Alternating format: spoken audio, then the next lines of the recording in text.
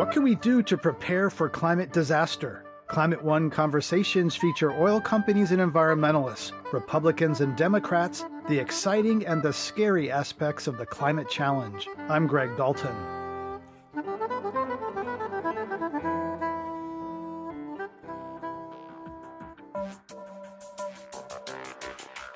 Climate-fueled floods, fires, droughts, and hurricanes are on the rise. As severe weather hammers our cities and devastates our wilderness, who will pay to shore up infrastructure and rebuild communities? In her book, Building a Resilient Tomorrow, How to Prepare for the Coming Climate Disruption, Alice Hill warns that the consequences of failing to prepare for further global warming will be staggering. Unfortunately, the events are occurring so quickly, and we're going to see storm surge, greater on the East Coast, more intense hurricanes, on the West Coast, sea level rise causing erosion, that even if people don't choose to retreat, things are just going to fall into the sea. On today's program, we'll talk about managing the costs and consequences of the growing climate threat. My guests on the Climate One stage are Alice Hill, Senior Fellow for Climate Change Policy at the Council on Foreign Relations, and Janet Ruiz, Communications Director at the Insurance Information Institute. Joining us from Washington, D.C. is Sherry Goodman, Senior Strategist at the Center for Climate Security and former Deputy Undersecretary of Defense in the Clinton administration.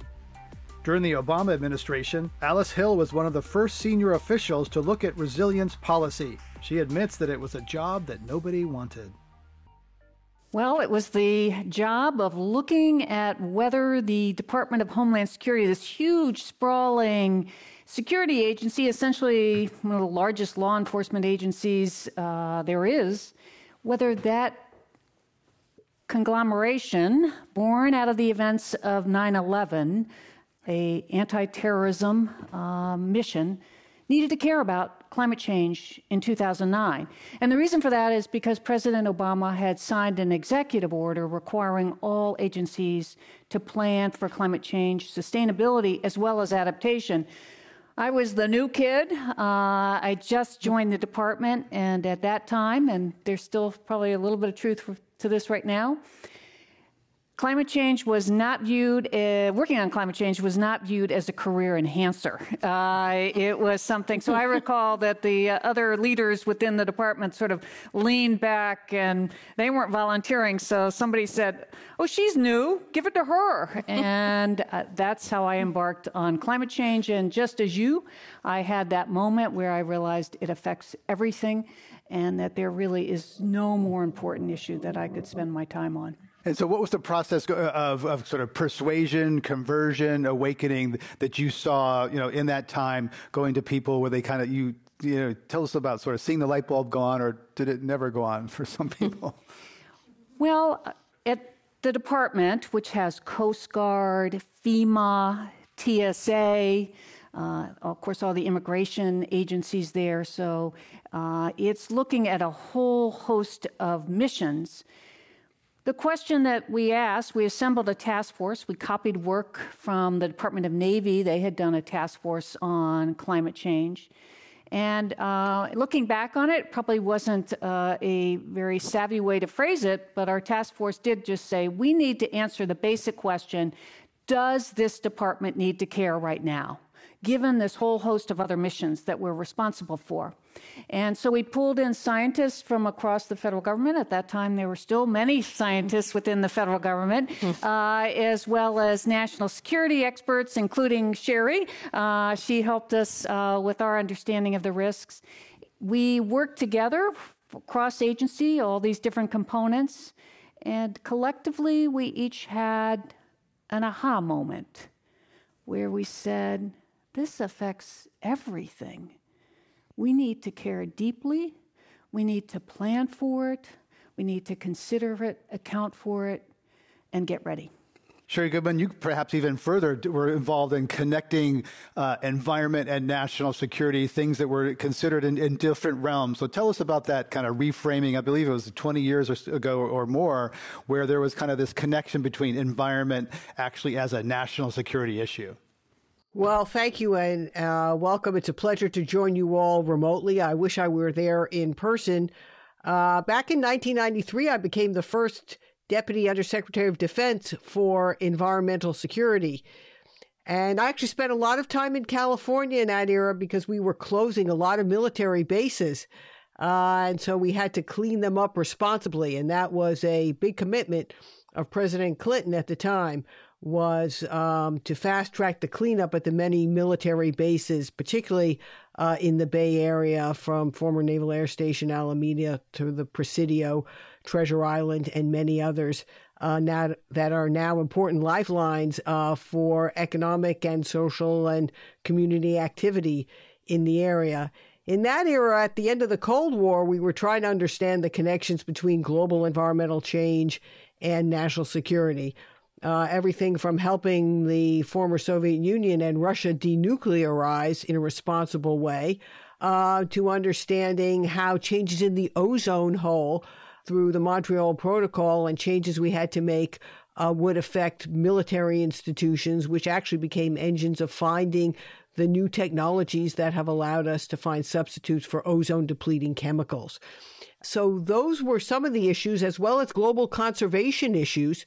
Some militaries around the world are responsible for conserving lands. In fact, the United States military has many islands of nature among many of its bases now. Think of Camp Pendleton in Southern California, which is the largest stretch of green space you'll find between Los Angeles and San Diego. And that's because it's been protected from development and now harbors many endangered species and important ecosystems. So that in many ways was the first chapter of connecting environment to security issues. The next chapter came in the 2000s when we began to understand that climate change could impact security and that there were national security implications to climate change. And that in 2007, I formed a military advisory board of retired senior military leaders working with the Center for Naval Analysis, a respected think tank in Washington. And we released in 2007 our first report on national security and the threat of climate change, where we characterized climate change as a threat multiplier for instability in fragile regions of the world.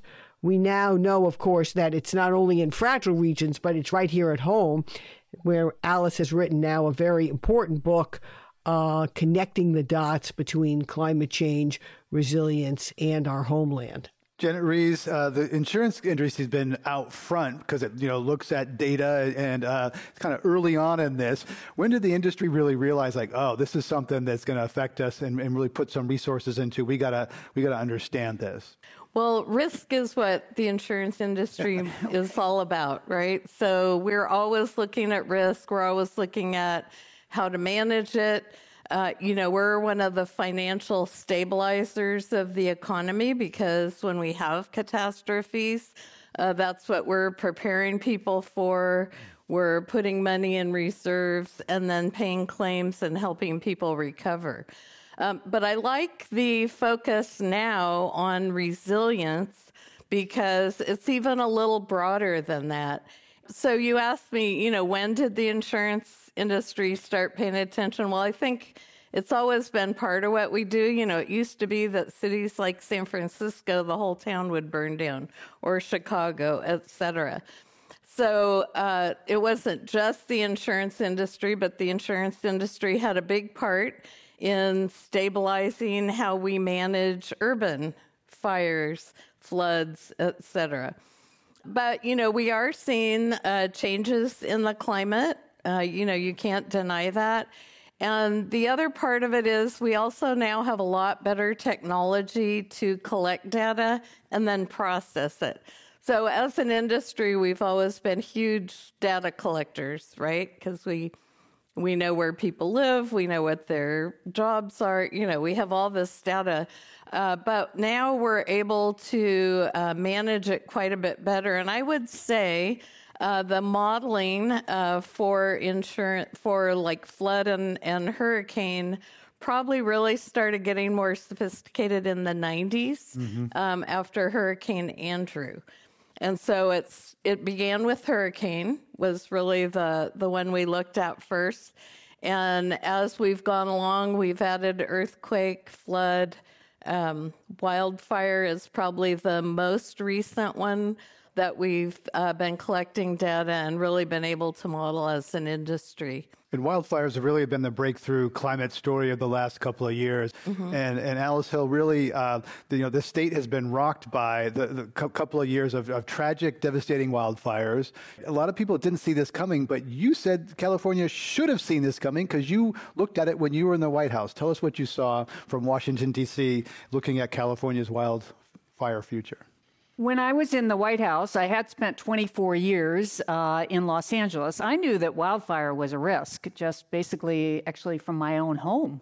I'll tell you a little story that when California started mapping its wildfire risk, my husband, this was maybe 2008 or 7, we got a notice from our small town saying, "We will not defend your home if there's a wildfire. You are an extreme hazard area." News to me. I, of course, thought, well, I hope they didn't tell us our insurance company that. So I knew that wildfire was a growing risk. And then as I became more educated about what was occurring and the drought risk, the hotter temperatures, and that we were seeing fires, as we saw in Colorado Springs, that just were igniting entire subdivisions where they were burned within 5 hours. You talk to the researchers, they say, we don't really know fully why that thing burned so quickly. And then we convened the fire chiefs from across the nation. You may not appreciate this, but more wildfires occur on the East Coast. Mm-hmm. And what's really happening in the United States is just as we all want to live along the coast, turns out a lot of us also want to live in the mountains and the wildlands, right up next to the wildlands or right in the middle of them. And we are developing at a very rapid rate, and this is particularly true in California, homes in these areas, but those are combining with fire risk, particularly in the West. And then I learned from the fire chiefs that they know how to fight urban fires, but really have had deep expertise in that.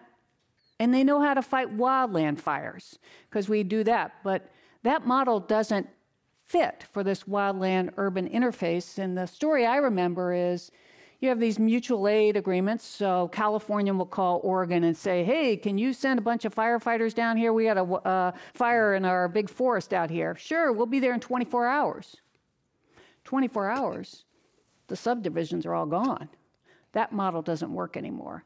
So it's clear, and they at that time requested training. They wanted more understanding of what was at risk. The research has improved, but certainly there's a lot more to learn. So California should have been better prepared than that we should have known. That's what you're saying? I think that this is not, it was predicted. In fact, all of the climate events that we're experiencing, the scientists have been telling us. So it's really a matter of our leadership having their aha moments and realizing this is a big risk, but we have a lot of political debate here where there's some people think it's a question of belief whether these impacts are occurring, even though they're well documented.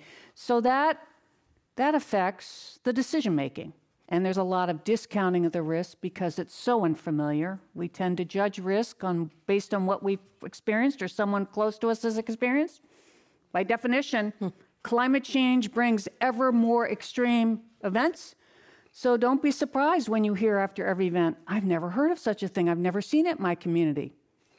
That's what happens with climate change. So we're working against those cognitive biases, the political debate, and just general discounting of risk when it's on this, seems far off and unlikely to affect us. We're all optimists. We believe it won't affect us.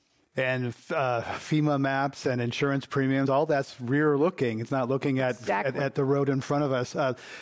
Sherry Goodman, I want to ask you about the Norfolk Naval Base. You know, what's going on in terms of the risk, and they're already kind of preparing and responding to climate change that's here and now at the largest naval base in the world?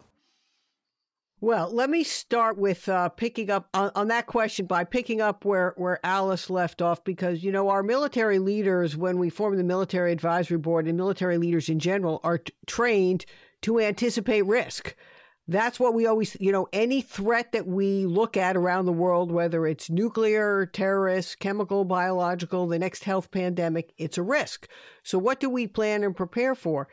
And, we said in general, our first chairman of the Military Advisory Board, General Sullivan, said, if we wait for 100% certainty, we know something bad is going to happen on the battlefield.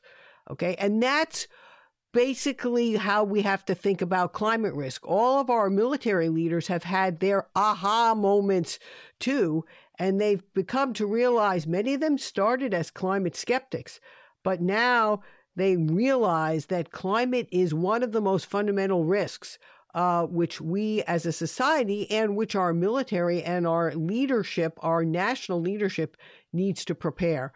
So at Norfolk Naval Base, to take, and at Norfolk in general, to take an example, we have the largest complex of military facilities in the United States, perhaps in the world. We've got naval shipyards. We have a naval base. We have a NATO command. We have Coast Guard bases and Army and Navy and Marine Corps and Air Force. We have a major air combat command. And we have a NASA facility as well. So we have a large complex of facilities in an area where the seas are rising in Southern Virginia. Seas are rising, storm surge is coming in. The coast is naturally sinking anyway. You have coastal inundation, storm surge, and subsidence of the land across the East Coast. So today, already in Norfolk, you have sunny day flooding that happens on a regular basis. Sunny day flooding, i.e. the skies can be blue and there's flooding in the streets and people can't get from their home in one part of the community onto the base or wherever they might be working. So this is happening now on a daily basis. So what is the community doing about it? Well, the shipyard is trying to raise the seawall so they can continue to do the important work of making we make some of our most critical military capability there. We have dry docks for nuclear submarines and for aircraft carriers. And these are some of the most fundamental tools in the military toolkit. And there are not many places. There's one East Coast shipyard. There's one West Coast shipyard.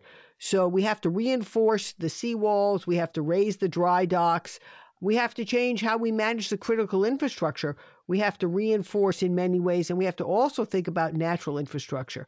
But this is not simply for the military. It has to be done with the community. There are actually 17 local communities there. It's not just one big city. So it's a very complex task. Now, what's happening to the military? Now, on a regular basis, whenever there's an extreme storm coming up the East Coast, and there are many more of them now, many more intense, we actually have to send parts of the fleet out to sea, the ships and the aircraft, to protect them from the storm. So we're actually sending in many ways, our own capability out to sea to protect them from the local threats, the homeland threats. It's a very complex and unusual challenge, but it shows you the nature of what we're dealing with here as we try to reinforce and make more resilient our military capabilities at the military ground zero for climate change. You're listening to a Climate One conversation about protecting our homes and communities from climate-fueled disasters. Coming up, it's all about being a good neighbor. Yes, I'm responsible for my home, and yes, I live in a fire-wise community. But if I'm the only home that's fire-resistant, I have a less chance of surviving a wildfire. That's up next when Climate One continues.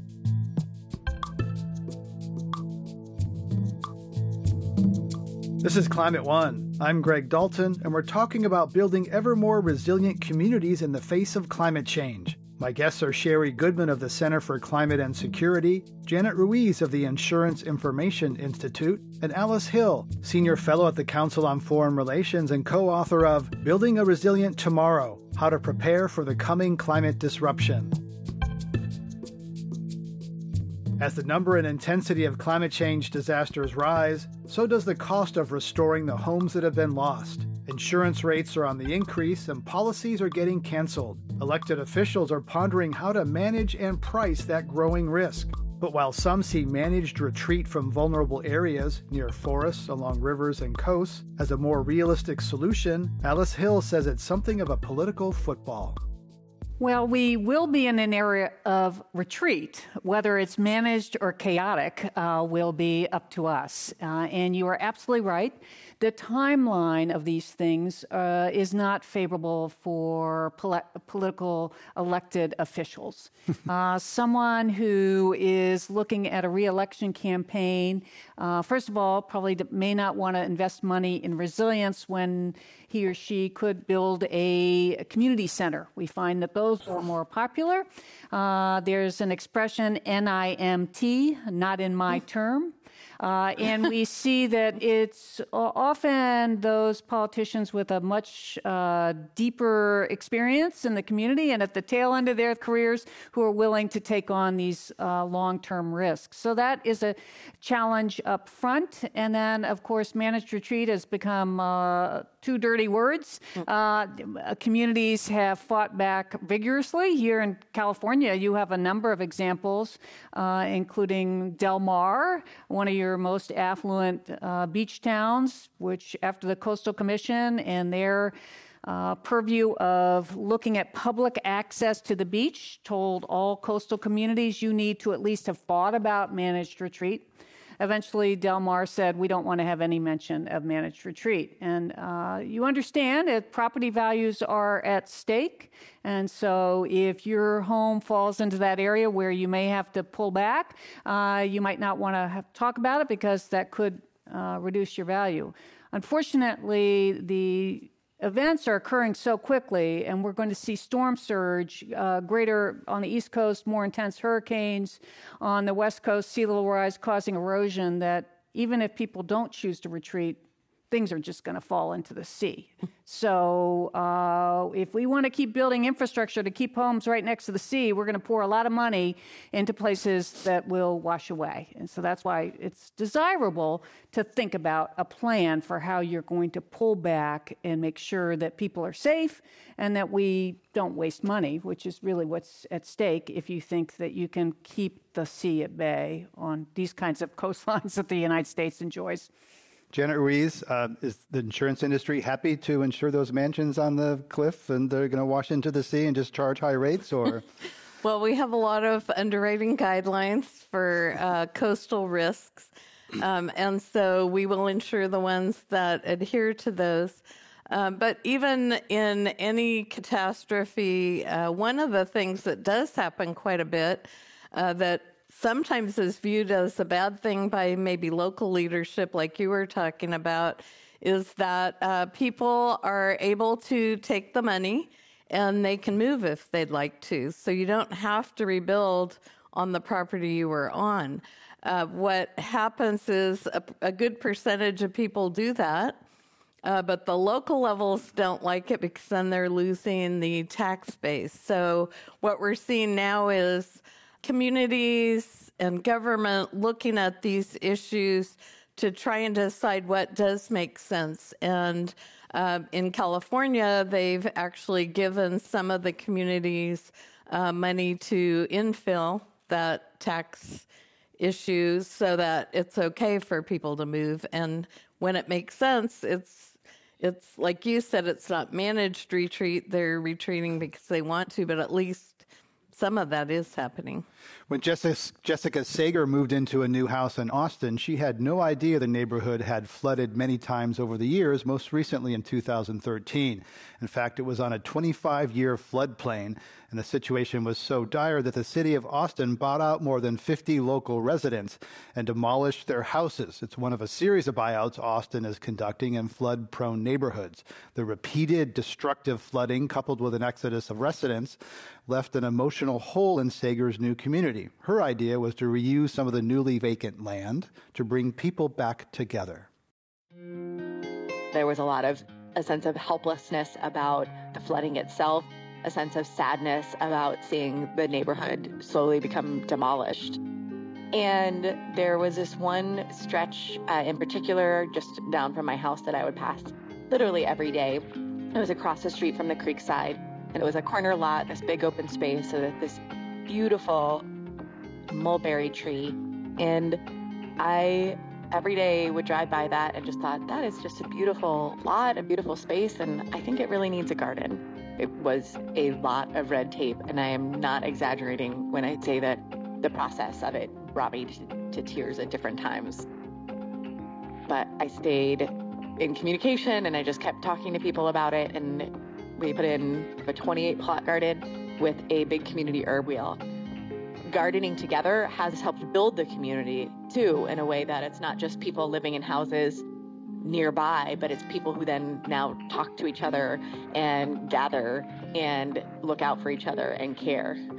I got really moving feedback from neighbors about how meaningful it was to bring people together again and bring people together again on this land that had been part of the neighborhood and then sort of ripped out from them. That was Jessica Sager, who helped create the Heartwood Community Garden in Austin, Texas. Alice Hill, there's 2 points there I want to pull out. One is the importance of connectedness in communities after a tragedy or trauma. And number 2, the buyouts of the government coming in and just buying land. Is we going to see more of that? And where's the money going to come from? Well, you're absolutely right on the first issue of social connectedness. That is one of the things that we know most makes communities resilient is social connectivity. This is really on display when you have extreme heat events, which we are experiencing already and we will experience more of. When you look at the excess deaths, the people who die as a result of suffering through an extreme heat event, we know that those who are connected to their community are much less likely to die. It's the socially isolated, people living alone, the elderly who die, or those communities that don't have the kind of opportunity to share together, as we've just heard about. The question on the buyouts is going to be a very difficult one for the nation. Right now, these buyouts are often largely funded through federal taxpayer dollars. And they are done on a voluntary basis. So, for example, in New Jersey, after Sandy, they had the Blue Acres problem. And when you Blue Acres program, but it did turn into a problem. Chris Christie had promised that he was just going to take care of all that land, get rid of the homes that had flooded, and open green space. Well, if you have a voluntary program, there are a lot of people who don't want to move. And that's understandable. There's an emotional attachment to your house. Maybe you raised your family. You've been there forever. You hear people I'm going to go out feet first, and so they don't want to sell. So sometimes you can't get even that little open space. You just have a patchwork, and then the town still has to maintain the infrastructure. So that, if not everybody moves, that's a problem. And then we have simply the demand is too great. Before Houston had 4 feet of rain dumped on it, they had a buyout program, but the waiting list, this is before Harvey hit, was 3,000 homes. And it takes about 5 years, or at least that's what the studies, to get to a buyout of a home. And by that time, the home could be further damaged. And then if we're going to buy it out at pre-damage prices, that gets to be pretty expensive. Canada has an interesting program. They have a one and done. You get $250,000. You can decide to leave or not, but the next time your house floods, that's it. And that's important for us here because a lot of our flood insurance is through the federal government. And that program is deep in the hole, over $20 billion having been replenished over and over again by the federal government. And we still insure homes in the floodplain that repeatedly flood. Plus, we're insuring new development in the floodplain. I'm talking about floodplains of 100 years, which is probably getting closer to 1 in 25 years.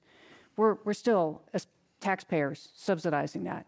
So we have a lot of issues about how do we pull out of investment in development, and then how do we do this equitably so that the people in Missouri aren't funding all the coasts that need to be bought out. And plus, we may need buyouts in wildland fire areas because some of those areas that have burned will burn again. We don't have a building code that make sure they won't burn, the houses won't burn, we may have to also develop programs to get people out of those very high-risk areas.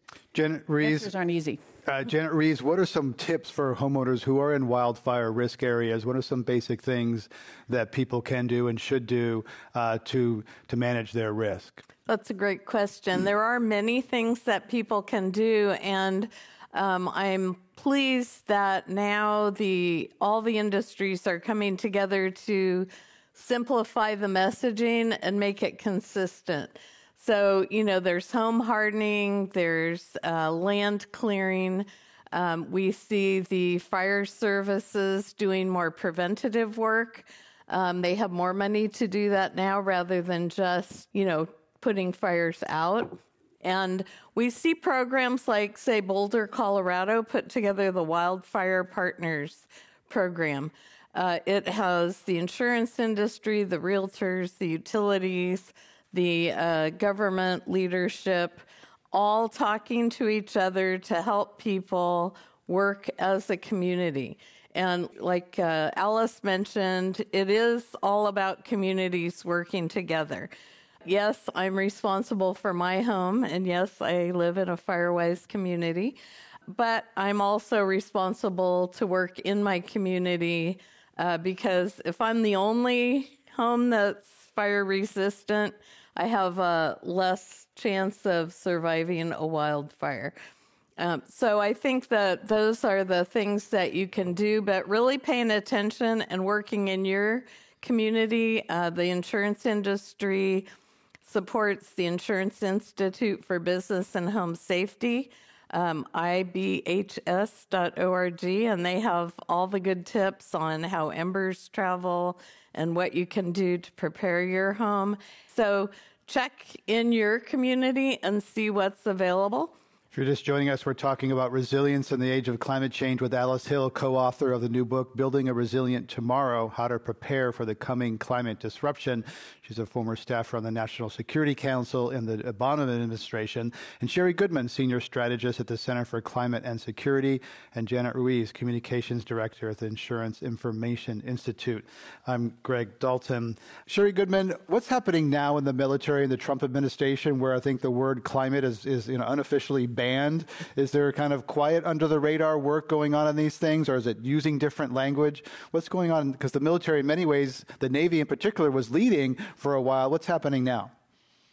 Well, the military is still doing a lot to protect both its bases, its infrastructure. It's rebuilding at Offutt. It's rebuilding at Tyndall Air Force Base in Florida, which got severely damaged in Hurricane Michael last year. It's rebuilding at Camp Lejeune, which also got damaged in Hurricane Florence. And it's reassessing how it operates. I mean, some of our bases overseas, like Diego Garcia, which is a critical facility in the Indian Ocean, from which we dispatch naval and air assets into the Middle East and other theaters of war today and every day, could be underwater within the next decade or so. And we've learned the hard way that in parts of the Pacific Islands where we placed at the Kwajalein Atoll in the Marshall Islands, where we placed the space radar to track incoming missiles, now that facility could also be underwater, $1 billion facility within the next decade, or could lose its ability to support the humans that need to be there because its water supply will suffer from saltwater intrusion. So there's a lot of work going on to understand those risks and reposition our forces to, we found that in the last 5 years or so, we're actually having to deploy our military to support civilian and homeland security activities in the U.S., like those hurricanes I mentioned on the East Coast. Think of Hurricane Harvey and all the hurricanes that have hit Florida and Puerto Rico. They have taken military as backup to our first responders to the point that we had to slow the flow of our forces overseas. We used to think our military was primarily for the away game, but now they are backup for these first responder missions, whether it's wildfires, floods, or extreme events. I want to share with you, Greg and others, I think there are some models from the defense sector that can be useful as we think about how to build resilient societies in the future. And I go back to the era I started in 25 years ago that also affected California very much, which was the closing of military bases. We had a lot of excess military bases in that era. We still have them. It took some far-sighted leadership in the U.S. Congress and others to create a law that got beyond some of the local politics it takes to shut a military base or to change how we manage at the local level. And it was that far-sighted base closure law that enabled us to close some of that excess military infrastructure, which is now to the benefit of all the communities, including California and elsewhere. And we're going to need that far-sighted leadership at the national and the local level again. And then one other, I think, important example, in Denver, Colorado, we used to manufacture chemical munitions, and we had an explosive ordnance training center that today, it was the former Rocky Mountain Arsenal. It today is the largest urban wildlife refuge in the country. It's the Rocky Mountain Wildlife Refuge. We converted a former chemical weapons facility into an urban wildlife refuge. And the story that we heard about the Austin repurposing of the homes to an urban garden struck me as very similar. We have done this at various times in our American history. We can do this again. We have to be creative from the federal to the local level to think about how we repurpose our lands into other uses. And finally, on the wildfire front, I'd say that the military has long thought about how to do controlled burns on military lands, because if you don't manage the wildfire, the ecosystem, many ecosystems, as Alice pointed out, on the East Coast, they burn regularly. And if we have a lot of training ranges in southeastern U.S. and also in the Southwest and in the Northwest that are at risk of burning, and the military has long used control burn techniques in conjunction with conservation organizations to manage for healthy ecosystems that also allow for the training to continue.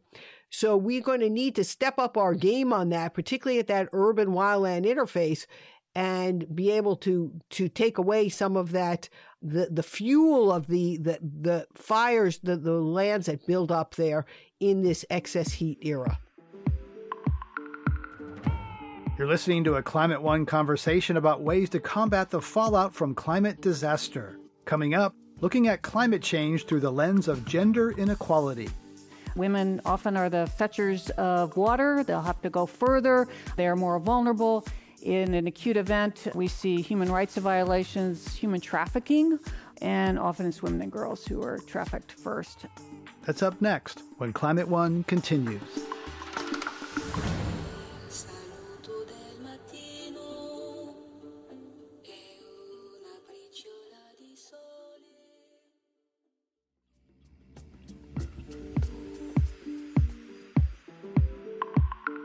This is Climate One. I'm Greg Dalton. We're talking about climate resilience with my guest Janet Ruiz of the Insurance Information Institute, Sherry Goodman of the Center for Climate and Security, and Alice Hill, Senior Director for Resilience Policy on the National Security Council during the Obama administration. One area that sometimes gets overlooked in the disaster preparedness conversation is the healthcare system. Alice Hill recalls how a lack of planning left hospitals in the dark during one catastrophic event. Well, when Sandy hit in 2012, we learned that if your electric grid fails, your healthcare system fails. And unless we plan for that, we will have cascading events occur. And in Sandy, Manhattan had not planned for about a foot of sea level rise that had been suffered or experienced since the turn of the century, since 1900. And so they planned for a maximum storm surge of 12 feet.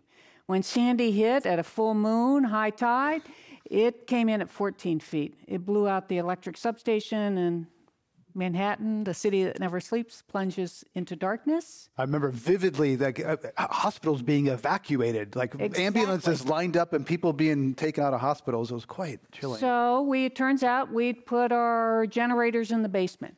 And if we hadn't put the generators in the basement, we'd put the fuel in the basement, so they had to hand carry fuel. We'd put our ICU units at the top of the building, so when we had no power, we're taking people down with handheld flashlights. So we evacuated about 6,500 people in Manhattan during the loss of power for 8 million people on the East Coast. But we also learned, and this was an aha moment, I think, collectively for the federal government, that much of our health care is now decentralized. So you have people getting care in a small shopping center. Maybe it's dialysis. Maybe it's something else. And those places were shut because everything's flooded. Nobody can get around. There's no fuel. And then you saw with the preemptive power outages here, as well as in Florida during some of our hurricane events there, no backup generator systems for heat for people in nursing care. We need to make sure that we are paying attention to how we can deliver health care, a very, very basic need and consideration. If we can't deliver health care, we're really failing at the very critical time when people need us most. And there are great stories. The Texas Medical Center suffered a terrible event with Tropical Allison. They have a 2 square mile facility, some 50 hospitals within that area. They couldn't operate. And then they invested deeply in flood protection, hardened themselves. When Harvey hit with 4 feet of rain, only one of their buildings shut down. They had personnel that kayaked in to be able to treat people, and they were able to continue to operate. That's the kind of thing we need across the United States and honestly across the world, because if we can't deliver health care, you really see a disintegration of the community sense and social norms. I always think of the Cajun Navy. There's a lot of pain in this thinking about these climate things, but every time the Cajun Navy, rides and those people, those heroic, you see them pulling elderly people out of their homes, putting in their boat. And the Cajun Navy that's the bright side of these things when people come together. Alice Hill, another thing that was really interesting in your book is you talk about gender inequality and how people in the Philippines and Indonesia, there's a couple of studies about what happens to girls early in life, depending on when they're born. Tell us about gender inequality and climate resilience. Well, we know that in many societies, girls are the last to eat and given fewer resources. And this becomes particularly acute when you have these extreme events. And the girls may be fed during the extreme events, but in the subsequent years as either crops are disrupted or the fisheries are down or whatever has happened, the girls suffer. And so they suffer from stunting and they just simply don't have the same opportunities as before. With all of the climate change impacts, they will hit the most vulnerable hardest. They have the least means, the fewest resources to deal with what's ahead. And that has to remain a focus as we go forward, a focus within our own nation, but also the nations that will suffer almost the most. It's not like these impacts come in evenly.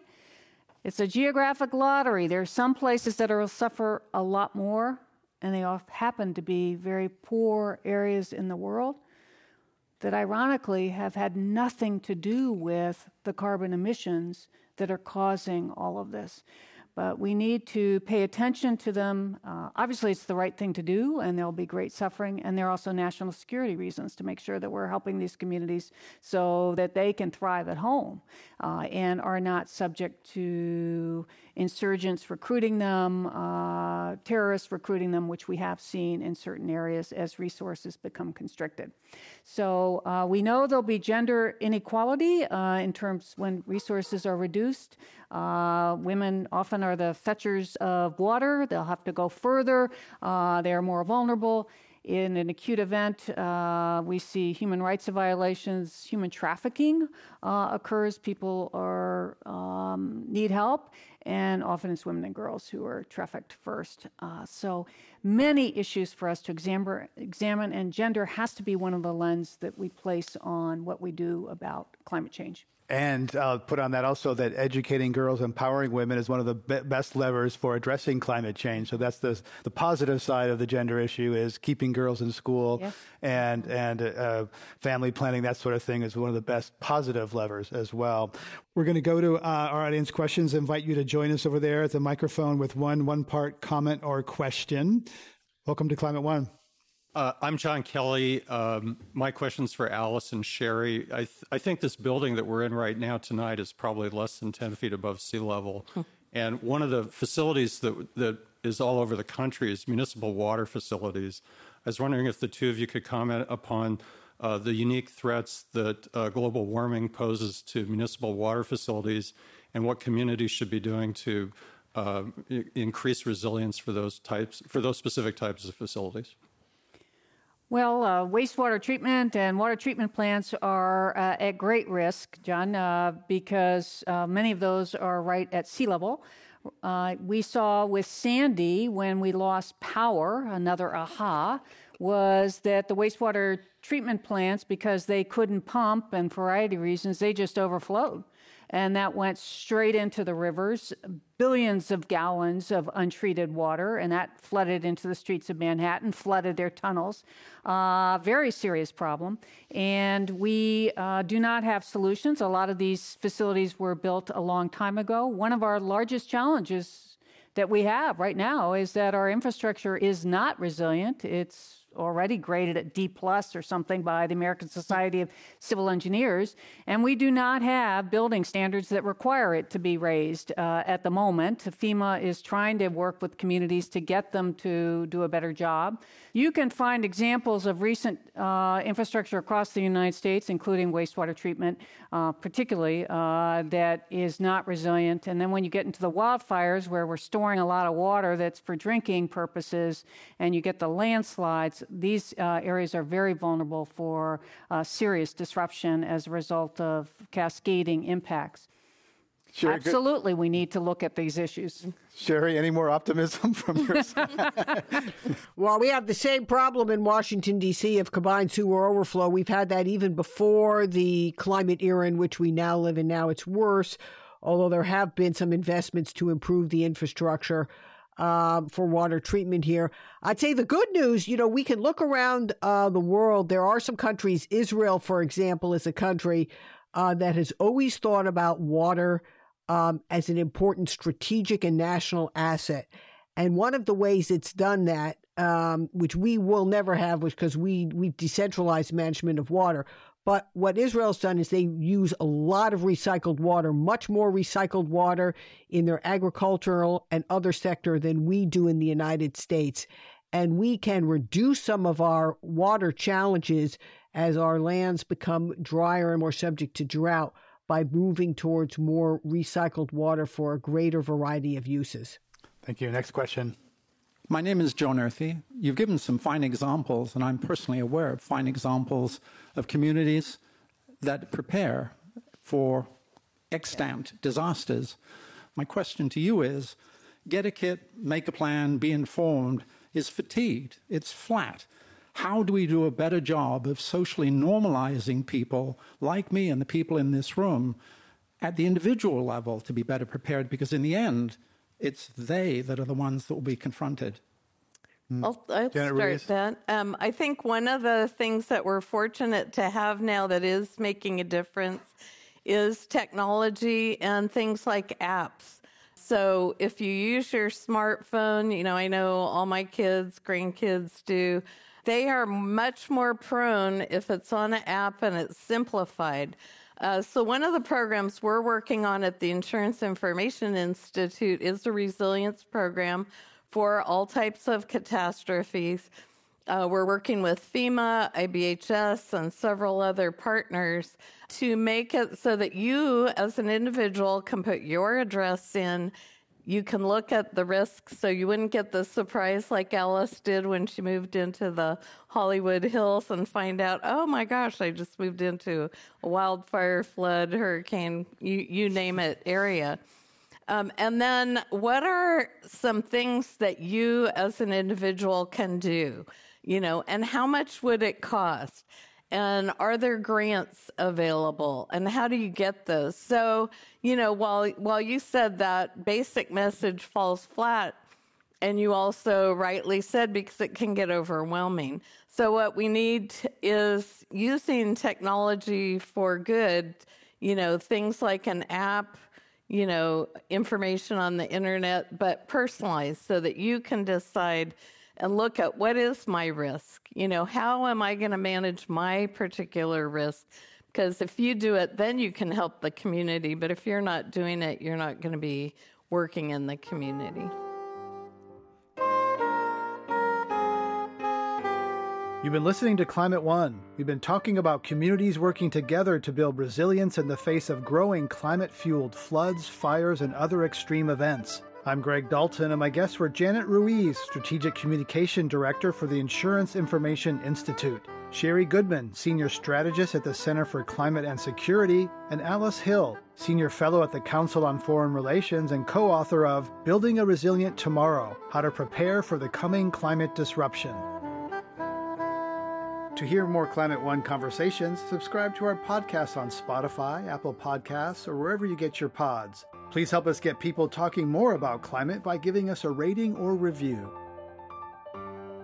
Kelly Pennington directs our audience engagement. Tyler Reed is our producer. Sarah Catherine Coxon is the strategy and content manager. The audio engineers are Mark Kirshner, Arnav Gupta, and Justin Norton.